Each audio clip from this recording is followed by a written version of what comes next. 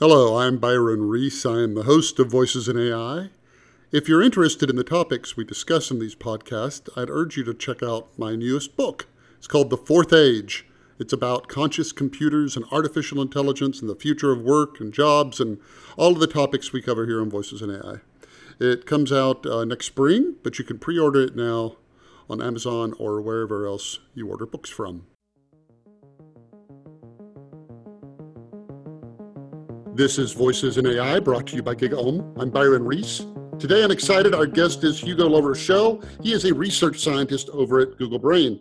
That would be enough to say about him to start with, but there's a whole lot more we can go into. He's an associate professor on leave presently. He's an expert on machine learning, and he specializes in deep neural networks in the areas of computer vision and natural language processing.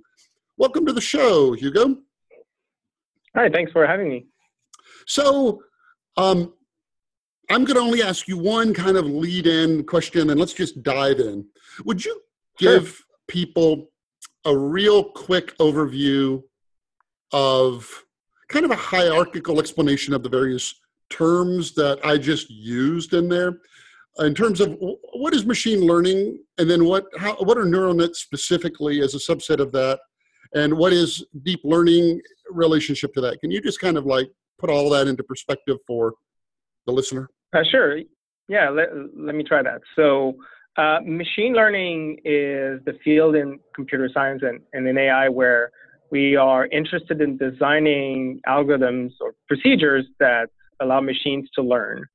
And this is motivated by the fact that we would like machines to be able to accumulate knowledge in an automatic way, as opposed to another approach, which is to just hand code knowledge into a machine.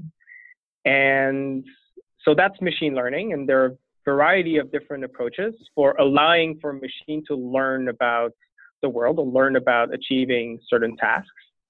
And within machine learning, there's one approach that is based on artificial neural networks. So that approach is more closely inspired from our brains, from real neural networks and real neurons. It's still somewhat vaguely inspired by, in the sense that many of these algorithms, probably aren't close to what real biological neurons are doing. But some of the inspiration from it, I guess, is a lot of people in machine learning and specifically in deep learning have this hunch that, or this perspective that the brain is really a biological machine and it is executing some procedure and some algorithm, and would like to discover what this algorithm is. And so we're trying to take inspiration from the way that brain functions in designing our own artificial neural networks, but also taking into account how machines work and how they're different from biological neurons. And so there's the fundamental unit of computation in artificial neural networks, which is this artificial neuron. So you can think, for instance, that we have neurons that are connected to our retina. And so on a machine, we would have a neuron that would be connected to and take as input the pixel values of some image on a computer. And in artificial neural networks, for the longest of time, we would have such neural networks with mostly can think of a single layer of these neurons. So multiple neurons trying to detect different patterns in, say, images. And that was kind of the most sophisticated type of artificial neural networks that we could really train with success, say 10 years ago or more, with some exceptions. But in the past 10 years or so, there's been developments in designing learning algorithms that leverage so-called deep neural networks that have many more of these layers of neurons. Much like in our brain, we have a variety of brain regions that are connected with one another. How the light, say, flows in our visual cortex, it flows from the retina to various regions in the visual cortex. And so in the past 10 years, there's been a lot of success in designing more and more successful learning algorithms that are based on these artificial neural networks with many layers of artificial neurons. And that's been something I've been doing research on for the past 10 years now. So, you just touched on something interesting, which is this parallel between biology and and human intelligence. The human genome is like 725 megabytes, but so much of it we share with like plants and other life on this planet. Mhm. If you look at the part that's uniquely human, it's probably 10 meg or something.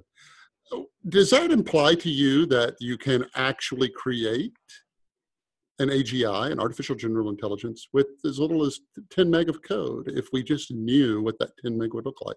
Or more precisely, with 10 meg of code, could you create something that could in turn learn to become an AGI?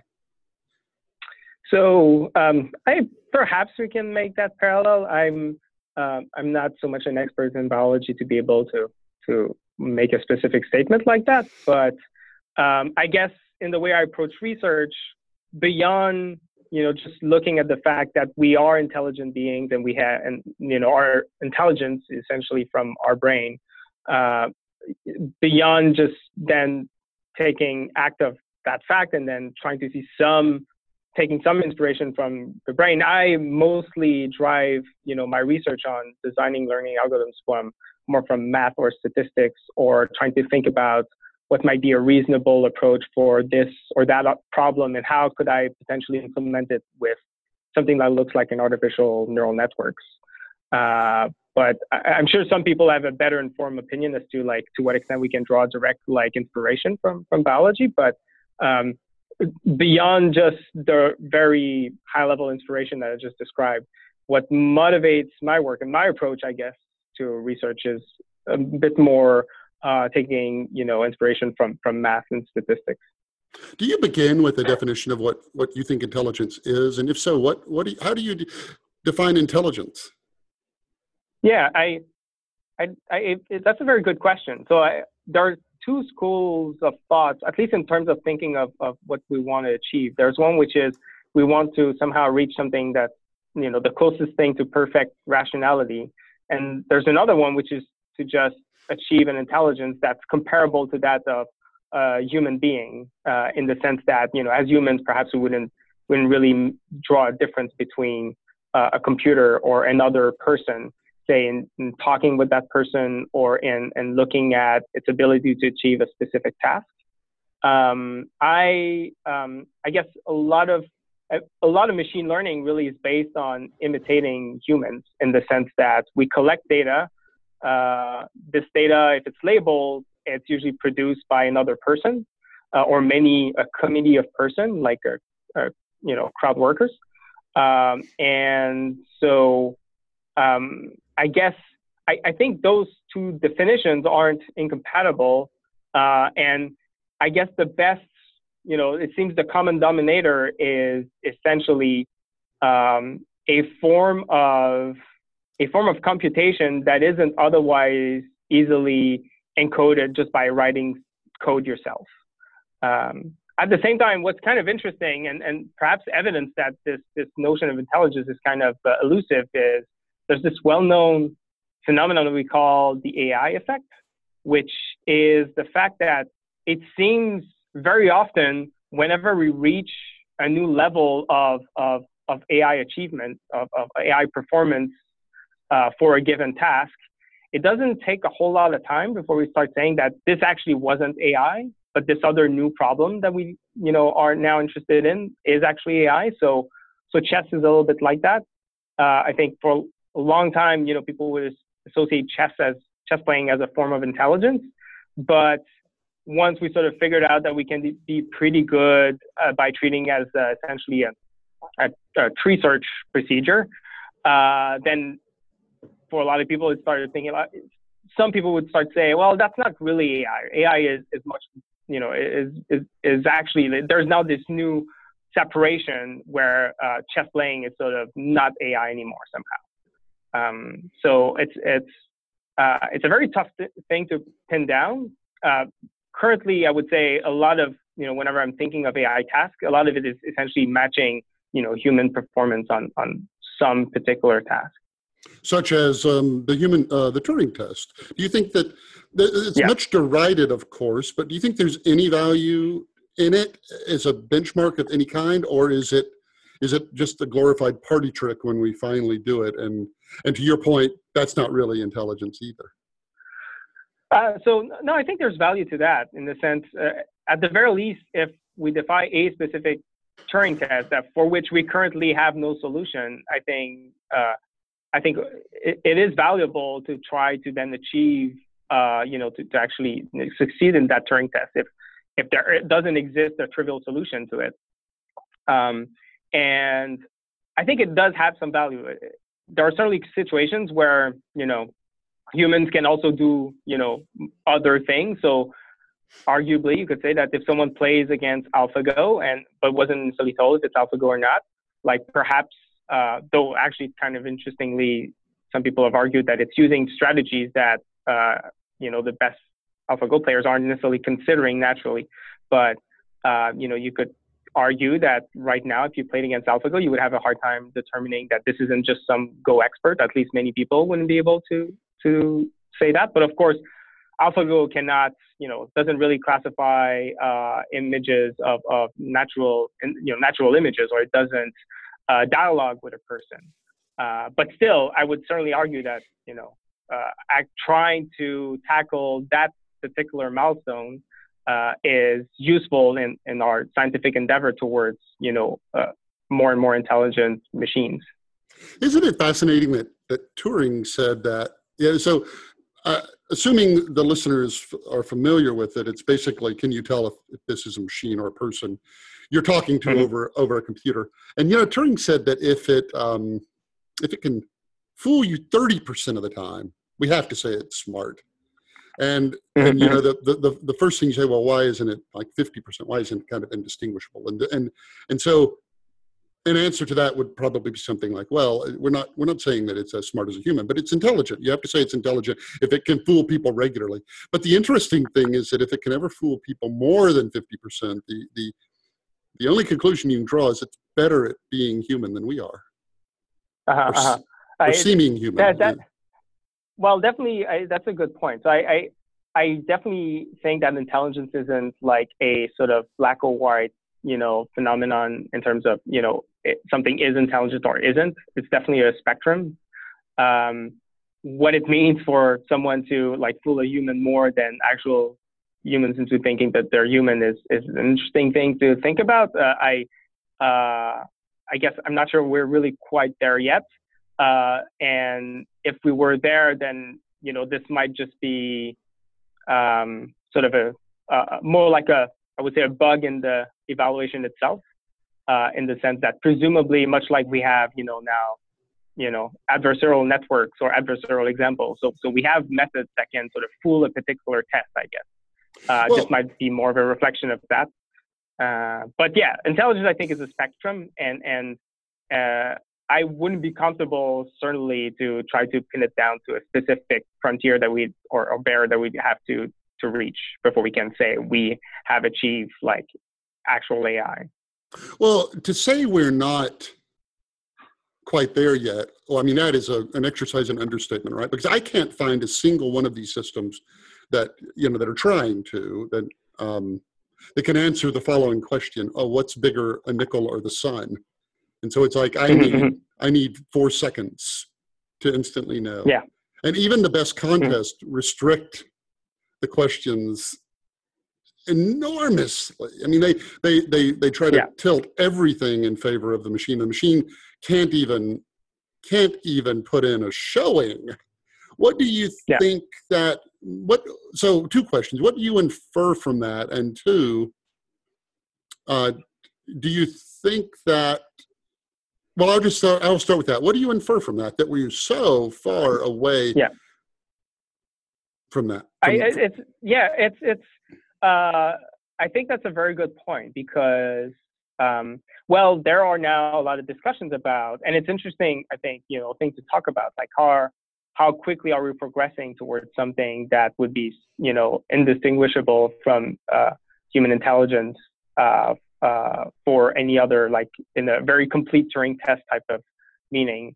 And I think that what you're getting to is we're getting pretty good at now what seems to be a surprising number of individual tasks. But for something to solve all of them at once and be very flexible and capable in a more general way, I think essentially your example kind of shows that potentially we're quite far from that. And so I do find myself thinking about, okay, so I guess how far are we, do we think? And often actually, if you talk to someone who isn't in machine learning or in AI, that's often the question they ask, like how far are we from AI is doing, pretty much anything we're able to do. And it's a very difficult thing to predict. And so usually what I say is that I don't know, because, you would need to predict the future for that. But one bit of information that I feel we don't often look back to is, if you look at some of the quotes of AI researchers when people were also kind of like now very excited about the prospects of AI, a lot of these quotes are actually similar to some of the things we hear today. And so this and noticing that, it's perhaps not that hard to think of a particular kind of reasoning task where we don't really have anything that would solve it that as easily as we might have thought. I think it just suggests that we still have a fairly long way in terms of, a real general AI. Well, let's talk about that for just a second, because in a sense, if you ask a similar question, because you talked about just now the pitfalls of predicting the future, but if I said, how long will it be before we get to Mars? I mean, that's a future question, but it's answerable. You could say, well, rocket technology, 2020 to 2040 or something like that. But if you ask people who are in this field, at least tangentially in the field, I get answers between 5 and 500 years. And so that implies to me that not only do we not know when we're going to do it, we really don't know how to build an AGI. And so that, I guess that's my question, is twofold. One, why do you think there is that range? And two, do you think that whether or not you can predict the time, do you think we have all of the tools in our arsenal that we need to build an AGI? Like, do you believe that with sufficient advances in AI, and with sufficient advances in algorithms, with sufficient advances in processors, with data collection, with learning more, different approaches, better, like I said, better algorithms, do you think we are on a linear path to achieve an AGI, or is an AGI going to require some hitherto unimaginable breakthrough and that's why you get 5 to 500 years, because that's the thing that's kind of the black swan in the room. I do. Yeah, that is my suspicion, that there are at least one and probably many technological breakthroughs that aren't just computers getting faster or collecting more data that is required. One example, which I feel is not so much an issue with compute power and much more an issue of, okay, we don't have the right procedure, we don't have the right algorithms, is, for instance, being able to match how actually as humans we're able to learn certain concepts with very little, quote unquote, data from human experience. An example that's often given is the fact that if you show me a few pictures of an object, I will probably recognize that same object in many more pictures, just from a few, like perhaps even just one photograph of that object. If you show me a picture of a family member and show me other pictures of your family, I will probably identify that person without you having to tell me more than once. So, and there are many other things that we're able to learn from actually very little feedback. And I don't think it's just a matter of throwing existing technology with more compute on more data. I do suspect that there's algorithmic components that are missing. One of them might be, and that's something I'm very interested in right now, is learning to learn, or meta learning. So designing algorithms that allow essentially to produce learning algorithms from examples of tasks, and kind of more generally just having perhaps higher level perspective of what learning is, and acknowledging that it works at various scales. And there are a lot of different learning procedures happening in parallel and in intricate ways. And so determining how those, should be these learning processes should act at various scales, I think is, for instance, probably a question we'll need to tackle more and actually find a solution for. There are people who think that we're not going to build an AGI until we solve until we understand consciousness. Consciousness is this unique ability we have to change focus and to observe the world a certain way and to experience the world a certain way that gives us these insights. So I will throw that to you. Do you, A, believe that consciousness is somehow key to human intelligence? And B, do you think we'll make a conscious computer? So yeah, that's a very interesting question. So I honestly haven't really wrapped my head around what is consciousness relative to the concept of building an artificial intelligence. It's a very interesting conversation to have, but I really have no clue, no handle on how to think exactly about that. I would say, however, that clearly notions of attention, for instance, being able to focus attention on various things, or adding an ability to seek information. Those are clearly components for which currently, I guess for attention, we have some fairly mature solutions that work in, though perhaps somewhat restricted ways and not in a more general way. Information seeking, I think, is still it's very much related to the notion of exploration and reinforcement learning. I think that's still a very big, technical challenge that we need to address. And so some of these aspects about consciousness, I think, are kind of procedural, and it does make sense that we will need to figure out some algorithm to implement these or learn to extract these behaviors from experience and from data. So you talked a little bit earlier about learning from just a little bit of data, that we're really good at that. And is that, do you think, an example of humans being good at unsupervised learning? Because obviously as kids, you know, this is a dog and this is a cat, and that's supervised learning. But what you were talking about, where now I can recognize it in low light, I can recognize it from behind, I can recognize it at a distance. Is that humans doing a kind of unsupervised learning? And maybe start off by just explaining the concept and the hope about unsupervised learning, that it takes us maybe out of the process. And then do you think humans are good at that? So yeah, I guess unsupervised learning is by definition something that's not supervised learning, and it's kind of an extreme of not using supervised learning. So an example of that would be, and this is something I sort of investigated quite a bit when I did my PhD 10 years ago, which is to have a procedure, a learning algorithm that can, for instance, look at images of handwritten characters and be able to understand that each of these pixels in these images of characters are related, that they are higher level concepts that explain why this is in handwritten digits. For instance, there's the concept of pen strokes. So a character is really a combination of pen strokes.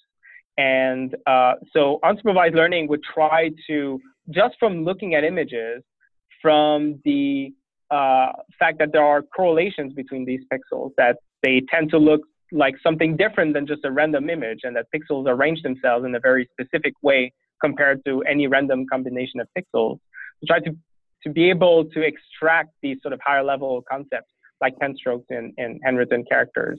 And, you know, in a more complex natural scene, this would be identifying the different objects without someone having to label each object, because really what explains what I'm seeing is that there's a few different objects with a particular light interacting with the scene and so on.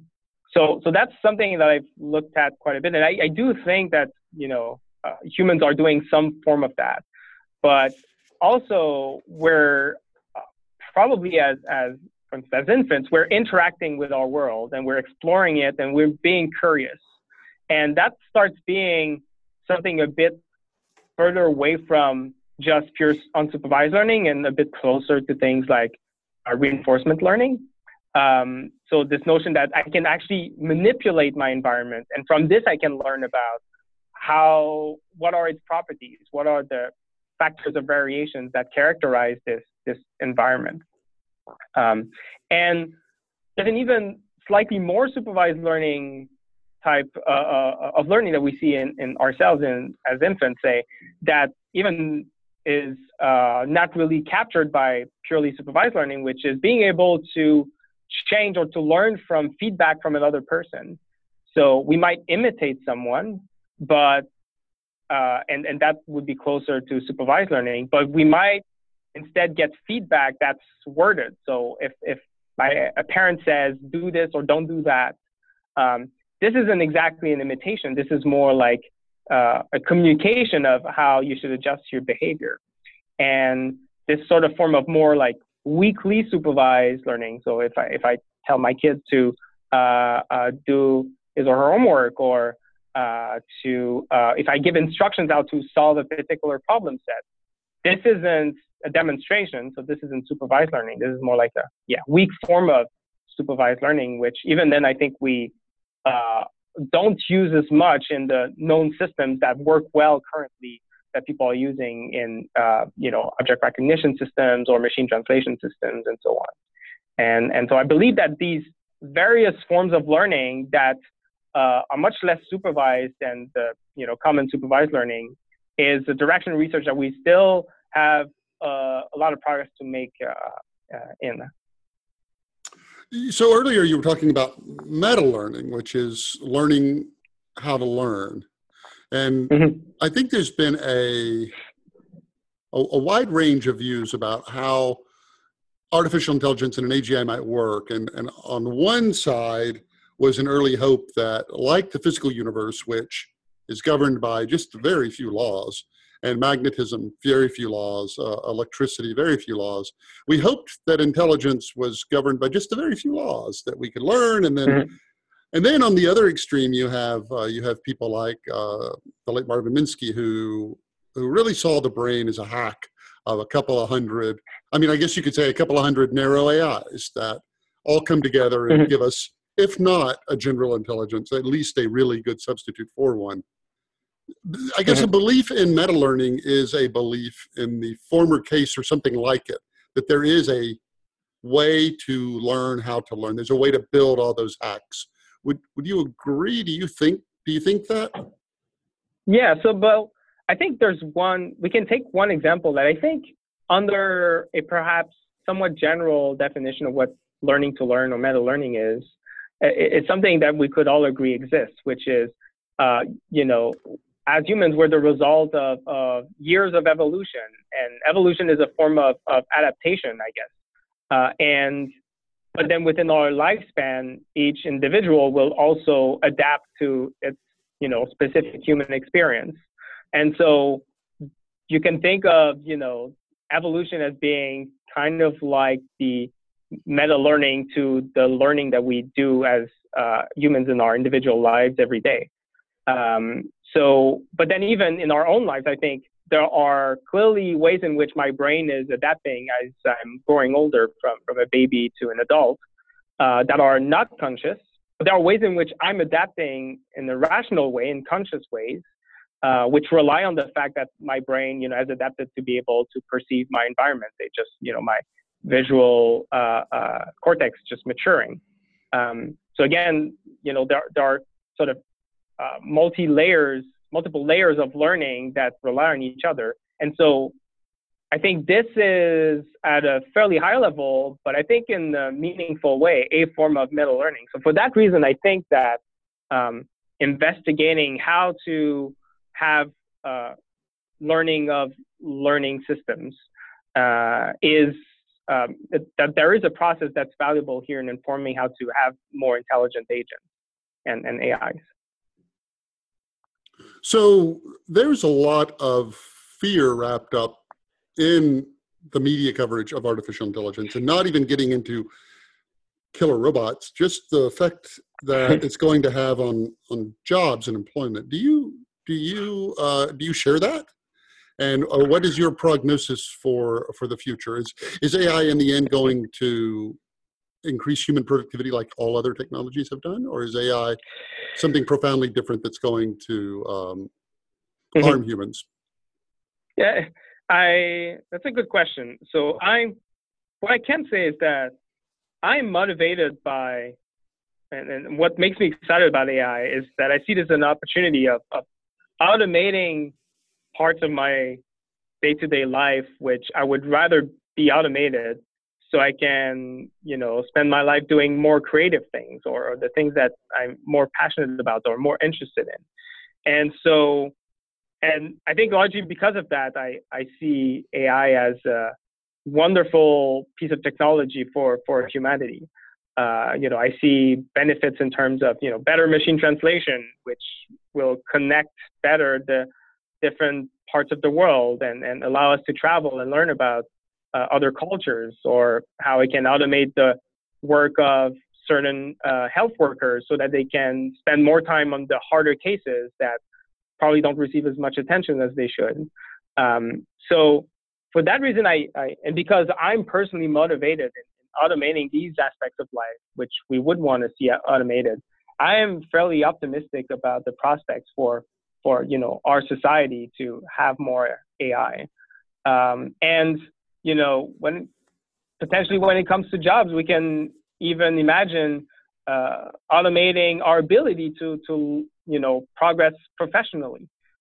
Definitely, there's a lot of opportunities in automating part of the process of learning in a course. We now have many courses online. Even myself, when I was teaching, I was putting a lot of material on YouTube to allow for people to learn. Essentially, I had identified that the day-to-day teaching that I was doing in my job was very repetitive. It was something that I could record once and for all, and instead focus my attention on spending time with the students and making sure that each individual student solves its own misunderstanding about the topic. Because, my mental model of the students in general is that it's often unpredictable how they will misunderstand the particular aspect of the course. And so you actually want to spend some time interacting with that student, and you want to do that with as many students as possible.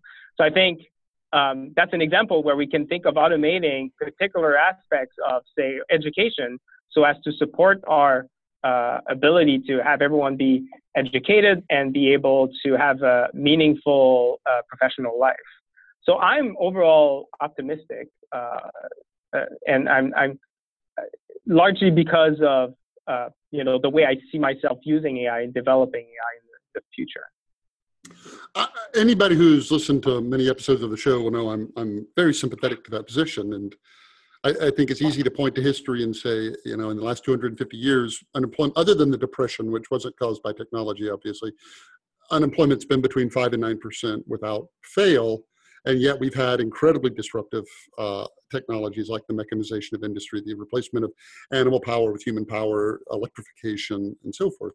So I think that and in every case, humans have used those technologies to increase their own productivity and therefore their incomes. And that is the entire story of a rising standard of living for everybody, at least in the Western world. But I would be remiss not to make the other case, which is that there might be a point, an escape velocity, where a machine can learn a new job faster than a human. And that at that point, at that magic moment, every new job, everything we create, a machine would learn it faster than a human, and a machine would do it, machine would do it, machine would do it. In such that literally everything from, Michael Crichton down to everybody finds themselves replaced. Is that possible? And if that really happened, would that be a bad thing? So yeah, that's a very good question, I think, for society in general. Maybe that's because my day-to-day is about identifying what are the current challenges in making progress in AI. Because I see, and I guess we've touched that a little bit earlier, but I see that there are still many scientific challenges that it doesn't necessarily seem that it's just a matter of making computers faster and collecting more data. Because I see these many challenges, and because I've seen that as a scientific community in previous years, we have been wrong about, and we have been overly optimistic. I tend to err on the side of less gloomy and that is a bit more conservative in how quickly we'll go there if we ever get there. And then in terms of what it means for society, if that was to ever happen, that we can automate essentially most things, I think that I unfortunately feel ill-equipped as a non-economist to be able to really have a meaningful opinion about this. But I do think it's good that we have a dialogue about it, as long as it's grounded in facts, which is why it's a difficult question to discuss, because we're talking about a hypothetical future that might not exist before a very long time. But as long as we have otherwise like a rational discussion about what might happen, I think it's I don't see a reason not to have that discussion. It's funny, probably the truest thing that I've learned from doing all of these chats is that there is a direct correlation between how much you code and how far away you think an AGI is. And I would even go further to say that the longer you have coded, the further away you think it is. Like, people who've kind of new at it are like, yeah, we'll knock this out. And then people who have been at it, and then the people who think it's going to happen really quickly are generally more observers. So I want to throw a philosophy thought experiment to you, actually. I don't want to call it philosophy. A thought experiment at you that I haven't presented to anybody on the show yet, and it's by a man named Frank Jackson, and it's the problem of Mary. And the problem goes like this. There's this hypothetical person, Mary, and Mary knows everything in the world about color, everything. I mean, that's an understatement. She has a godlike understanding of color, everything down to the basic, most minute detail of light and neurons and everything. And the rub is that she lives in a room that she's never left, and everything she's seen is black and white. And one day she goes outside and she sees red for the first time. And the question is, does she learn anything new when that happens that she didn't know before? You have an initial reaction to that? So my initial reaction is that being colorblind, I might be ill-equipped to answer that question. But it's seriously, so she has a perfect understanding of color, but just restating the situation, but she has only seen black and white? Correct. And then one day she sees color. And did she learn anything new about color? Well, I mean, by definition of what understanding means, I would think that she wouldn't learn anything about color. So in other words, in that view... About red, specifically. Right. That is probably the consistent answer, but it's one that is intuitively unsatisfying to many people. The idea... And the question is trying to get at is experiencing something different than knowing something. And if in fact it is different, then our challenge in building, we have to build a machine that can experience things for it to truly be intelligent, as opposed to just to know something. And to experience things means you return to this thorny issue of consciousness. Our most singular, we are not only the most intelligent creature on the planet, but we're arguably the most conscious, and that those two things somehow are tied together. And I just keep returning to that because it implies maybe you can write all the code in the world until the machine can experience something. But the way you just answered the question was no, that if you know everything, experiencing adds nothing. So within that larger context, unless that I guess unless that experience would somehow contradict what you know about the world, I would think that it wouldn't affect it. And this is partly, I think, one challenge about developing AI as we move forward. A lot of the AIs that we've successfully developed that have to do with, performing a series of actions, like playing Go, for instance, have really been developed in a simulated environment. So in this case, for a computer game, it's pretty easy, a board game, it's pretty easy to simulate it on a computer because you can literally write all the rules of the game. So you can put them in the computer and simulate it. But for an experience such as being in the real world and manipulating objects, as long as that simulated experience isn't exactly what the experience is in the real world of touching real objects, I think we will face a challenge of being able to transfer, any kind of intelligence that we simulate, in simulation, that we grow in simulations and transfer it to real world. And that's definitely also, and this partly relates, to our inability of having algorithms that learn rapidly. And that instead they require, millions of repetitions or examples to really be close to what humans can do.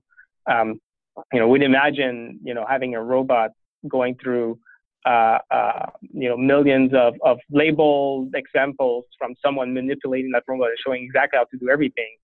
And, that robot might essentially learn too quickly, too slowly to really learn any meaningful behavior in a reasonable amount of time. So do you used the word transfer 3 or 4 times there. Do you think that transfer learning, this idea that humans are really good at taking what we know in one domain space and applying it in another? You walk around one big city and go into a different big city and you kind of map things. Yeah.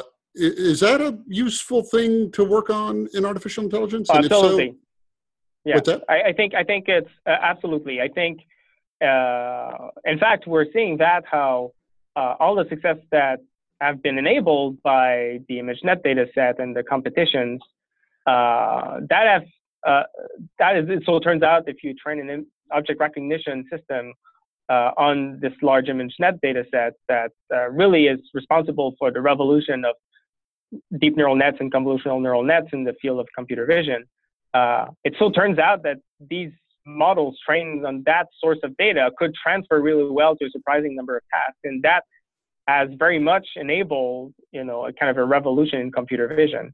And I think, but it's a fairly simple type of transfer. And I think there are more subtle ways of transferring where you need to take what you knew before, but slightly adjust it. How to do that exactly without not forgetting what you learned before. So understanding how these different mechanisms need to work together to be able to perform a form of lifelong learning, of being able to accumulate one task after another and learning each new task with less and less experience is something I think currently we're not doing as well as we need to. What keeps you up at night? Like, what do you lay awake at night? Like, you meet a genie, you rub the bottle and the genie comes out and says, I will, give you perfect understanding of something. Like, what do you wrestle with that maybe you can phrase in a way that would be useful to the listeners? Well, let's see. That's a very good question. Definitely in my daily research, how are we able to accumulate knowledge, and how would a machine accumulate knowledge in a very long period, and learn a sequence of tasks and abilities in a sequence cumulatively? I think it's something that currently I think a whole lot about. And this has led me to think about learning to learn, because I suspect that there are ideas and effectively, once you have to learn one ability after the other, that process of doing this and doing it better is perhaps, the fact that we do it better is perhaps because we are learning how to learn each task also, that there's this other scale of learning that is going on. And how to do this exactly, I don't quite know. And that's, knowing this, I think would be a pretty big step in our field. So I have 3 final questions, if I could. You're in Canada, correct? Yes. And there's a lot. Currently, as it turns out, I'm currently still in the U.S. because I have 4 kids. 2 of them are in school, so I wanted them to finish their school year before we moved. But the plan is for me to go to Montreal. Yes. I've noticed. There's a lot of AI activity in Canada. Do you? A lot of leading research. Do you think that is? Well, how did that come about? Was that a deliberate decision, or just a kind of a coincidence that different universities and businesses decided to go into that? If I speak for Montreal specifically, very clearly at the source of it is Yoshua Bengio deciding to stay in Montreal, staying in academia, and then continue training many students, gathering other researchers that is also in his group, and also training more PhDs in the field that doesn't have as much talent as is needed. I think this is essentially the source of it. And then my second to the last question is, what about science fiction? Do you enjoy it in any form, like movies or TV or books or anything like that? And if so, does any of it, do you look at it and think, the future could happen that way? So I definitely used to be more into science fiction.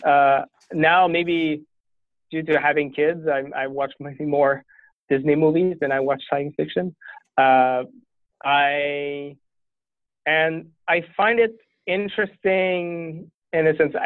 It's actually a good question. I'm realizing I haven't watched a sci-fi movie for a bit, but it would be interesting now that I've actually been in this field for a while, to sort of confront my vision of it from what artists, how artists potentially see AI. Maybe not seriously, maybe more as a lot of art is essentially philosophy around what could happen, or at least projecting a potential future and seeing how we feel about it. And for that purpose, I'm now tempted to sort of revisit either some classics or seeing what are recent sci-fi movies. So I said only one more question, so I've got to combine two into one to stick with that. What are you working on? And if a listener is going into college or is presently in college and wants to get into artificial intelligence in a way that is really relevant, like what would be the leading edge that you would say somebody entering the field now would do well to invest time in? So first you, and then what would you recommend for the next generation of AI researchers?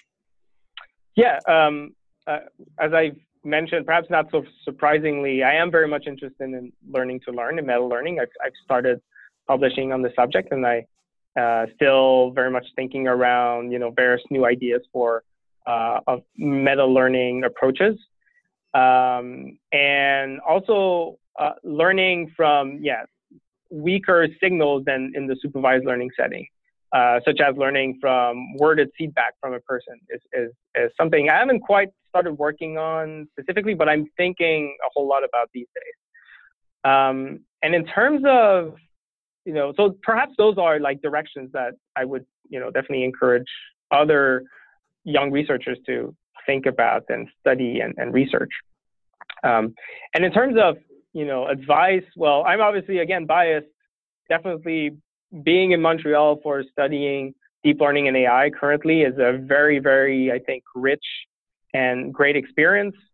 There's a lot of people to talk to interact with, not just in academia, but now much more in industry, such as ourselves with Google and other places. And also being very active online.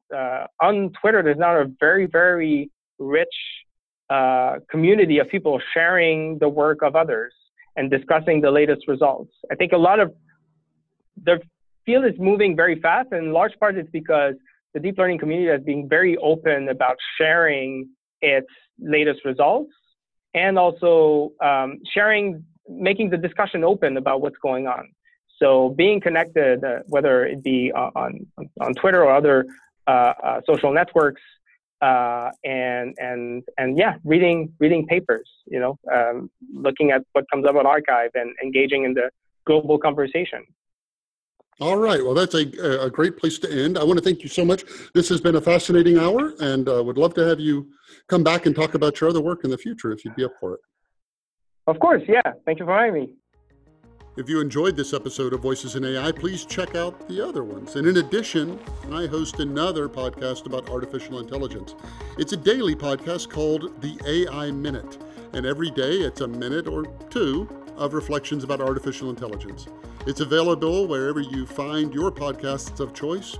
But in addition, it's an Alexa skill, so it can be part of your flash briefing every day if you own an Alexa device.